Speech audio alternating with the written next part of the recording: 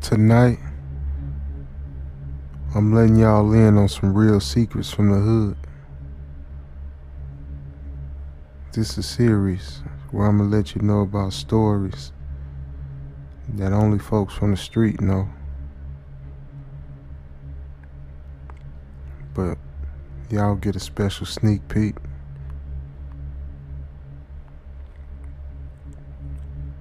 We're gonna start off about telling you how the government leave guns in the hood for the street gangs.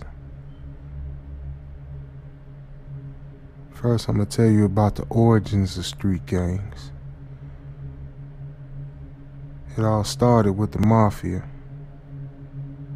In the 1920s, America was in a prohibition, which outlawed the making, selling, and transport of liquor. People freaked out. So the mafia got smart, and they started bootlegging the liquor.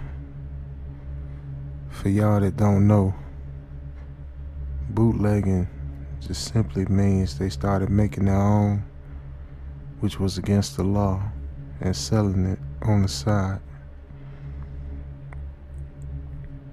Now we all know to break the law, you're gonna need some guns to do that, right?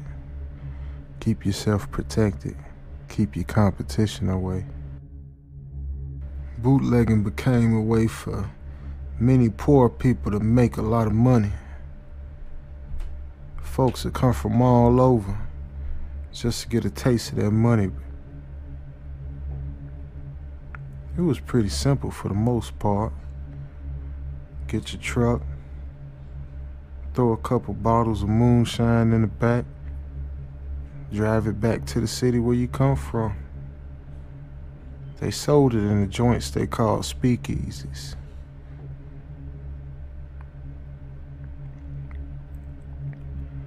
The mafia extorted businesses. The way this worked is, whatever your company was, didn't matter. You had to pay them, because if you didn't pay them, later they'll come back and rob you and take everything you got. And even if you filed an insurance claim, they'll just rob you again and again until eventually you denied insurance.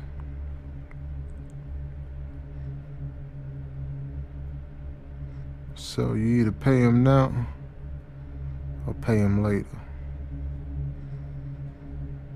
Every week collections was made,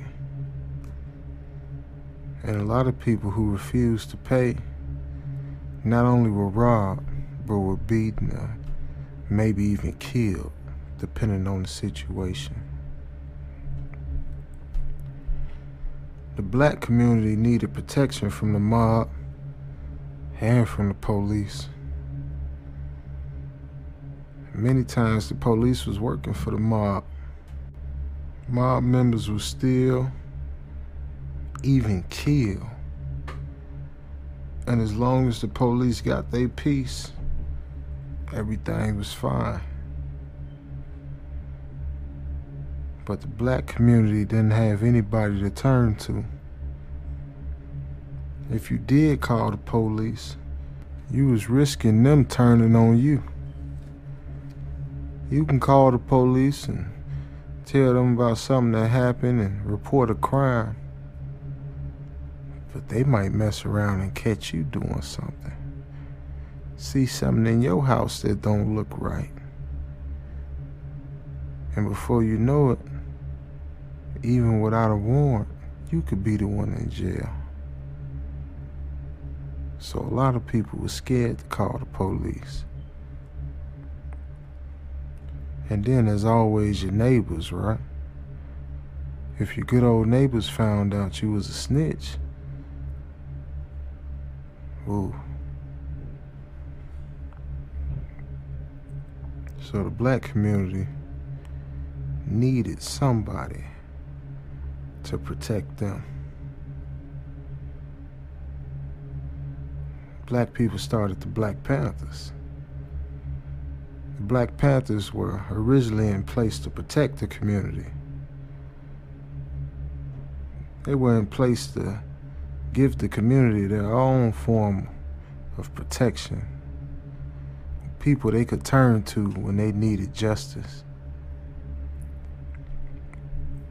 Many of the members joined the military or were forced and drafted into the military. And after they came back, they were perfect fits since they knew how to handle weapons and fight. But eventually, the organization was infiltrated by drugs. The origins of those drugs are another story. I'll tell you one day. But for now, we're gonna focus on the guns. The Panthers fought for open carry laws, but the NRA didn't support them. For y'all that don't know, the NRA is the National Rifle Association. The Panthers started to fight over their principles, and the money that was coming in from the drugs sent a divide through the party. So on one hand, they fought for our rights, the rights of the black community, but on the other hand, that infiltration of the party played a part in tearing the same community they fought to protect down. Their leaders were starting to be killed, so there was no one to patrol the younger generation. No one to stop the young boys from going too far, being too hot-headed, being too greedy. The leaders that weren't killed gave into the greed, gave into that drug money. As crime grew, more and more people needed more and more drugs. So there was more and more robberies. More and more protection was needed. More and more guns were needed.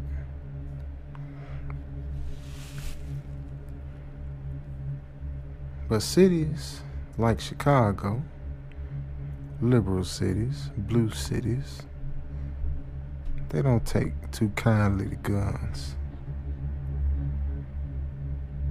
So they put a strict restriction on guns.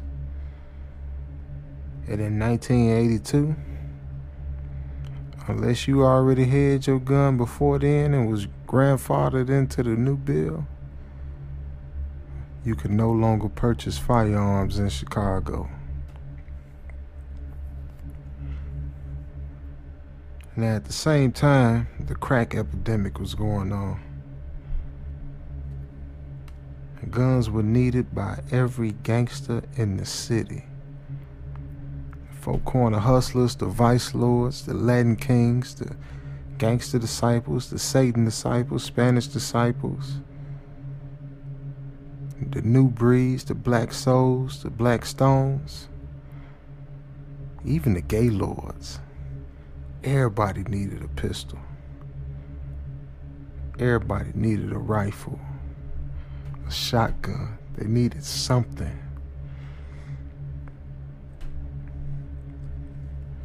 Not only did the gangs need guns, but even the lady walking from the bus stop at night, or the kid who had to walk past the dope dealers to get to school wanted a gun. But still, guns were a rare commodity unless you was willing to face that jail time. Robberies and burglaries were happening way more frequently than ever. That's because more people than ever was looking for money to buy drugs. Folks either wanted drugs to sell or to consume themselves. Some people wanted them for both reasons. Chicago citizens would drive out to Indiana to buy guns until the government got smart, started cracking down on them. Police would follow people with Illinois license plates and harass them and sometimes arrest them or even confiscate their guns off the record. One day a freight train stopped in the middle of the hood. Now, the gangsters have been robbing trains since the cowboy times. It's nothing new, right? But the problem with these train robberies, well, the trains weren't just filled with electronics or clothing or some other item that could be sold for a quick buck. These trains were filled with crates and crates of guns. Allow me to take a quick break for the sponsors. Then we're gonna get right back to it. Now you would think a train so dangerous would be followed by police or have security on board or something, right? Even had a staff disguised as a, milk delivery, or cover the guns in rocks or coal, something. You'd think they would do something to throw off, potential robbers on a train so dangerous. But they didn't. And the same gangsters that robbed these trains for money to go sell some items at the pawn shop or out the trunk of their car, these gangsters stole those guns. And now we're in complete control of the black market gun trade. The murder rate shot up higher than ever. Higher and higher. Fist fights, the little scraps people were used to have, now turned into full-blown gun battles.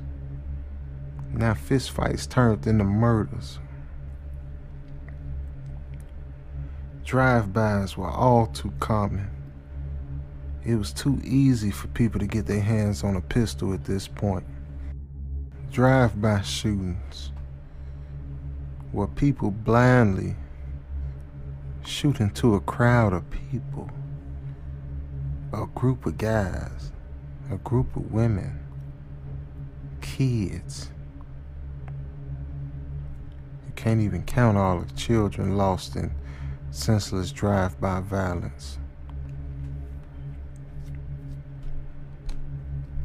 All these guns, but no training or no discipline. Just crazy amounts of murder. Eventually, crates of guns were found throughout the city, especially in alleys. Homeless guys, prostitutes working the alleys, or just a kid cutting through the alley to get home from school. People found crates and crates of guns.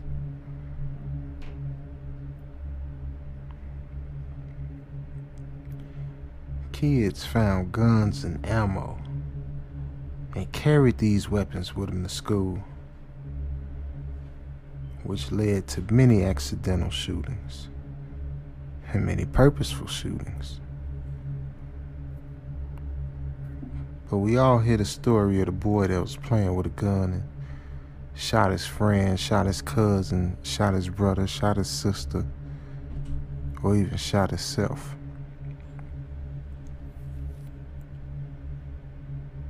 The rap culture helped turn guns into something cool to have. And because of that lack of gun safety training, kids got to these guns easily. Parents left their guns around. They didn't put them in safes, or they didn't take extra measures to make sure the kids kept their hands off of them. so kids got access to guns, and took them to the school with them, took them on a block with them, making up in their mind that when so-and-so mess with them today, he gonna put a bullet in him. Not understanding that that boy not gonna get his life back. The easy access to gun made murders way too easy to commit. Simple arguments turn deadly because someone draws a gun. Then someone else draws a gun. It happens every time. In the streets, once somebody pull a gun out, all bets is off. Ain't no more talking. Ain't no more fist fighting. Ain't no night. It's going, everybody going straight to the pistol. Now, why would the government do this? Why would the powerful people do this? Why would the ones with influence do this? Some say the police leave them now.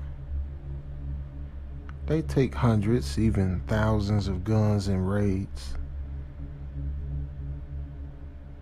Police bust down doors and arrest drug lords, and they find stashes of guns that rival the military. What do they do with those guns? What happened to all them guns and ammo from the raids? But giving guns to gangsters would put police at danger, right? So it couldn't be the low-level cops. Maybe their leadership, right? Maybe it's the leadership in the police, the chief, the high-ranking officials. Cops have accused their leadership and not truly caring or looking at the bottom-level cops as expendable. I think we all are expendable at one point in our careers, right? It must be the high-level government officials. But how could they benefit from this? Can they make money off of crime? Think about it. How does the government make money off of crime? Some people say the government sells drugs and the government robs and steals. But how do they do it, though? Is it the prisoners? Now, for some of y'all that may not know, prisons are owned by investors, owned by businessmen. And these businessmen, these companies, sell products to the prisoners. But they mark them up 4 or 5 times the usual cost. I'm talking about tissue, cans of soup, other basic items, soap. All these different things that people need on an everyday basis are donated to prisons at up to 5 times market retail price. Every prisoner generates income, especially through jobs where they're paid pennies on a dollar to do a task. The companies that the prisons contract for this work and supplies, who are they owned by? Could they be friends of the government? The government officials who had the power to arrange guns being dropped off in the hood? Could government officials leave guns in the hood so more crime can take place? So more people can go to jail? So more money can be made off prisons?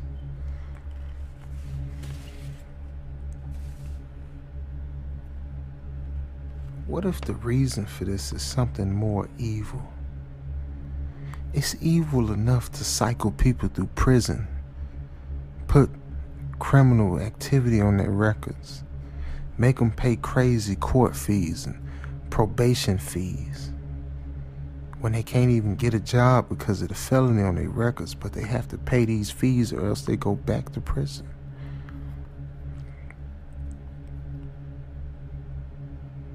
What is it? What is it?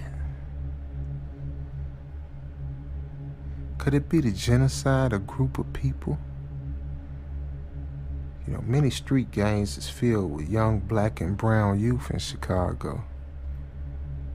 Government officials and members of the social elite have been accused of creating and backing racist and prejudiced policies that make employment or finding housing or even obtaining a decent education extremely difficult. Are these guns given so the world can sit back and watch the black and brown people kill each other off? People who grow up in these disadvantaged communities have been viewed as a threat to society. Is that really fair? My hope here is not to make excuses or accuse anyone. I just hope to make people aware of the death and destruction caused by selfish, ulterior motives of many different organizations, no matter if they are street gangs or government gangs.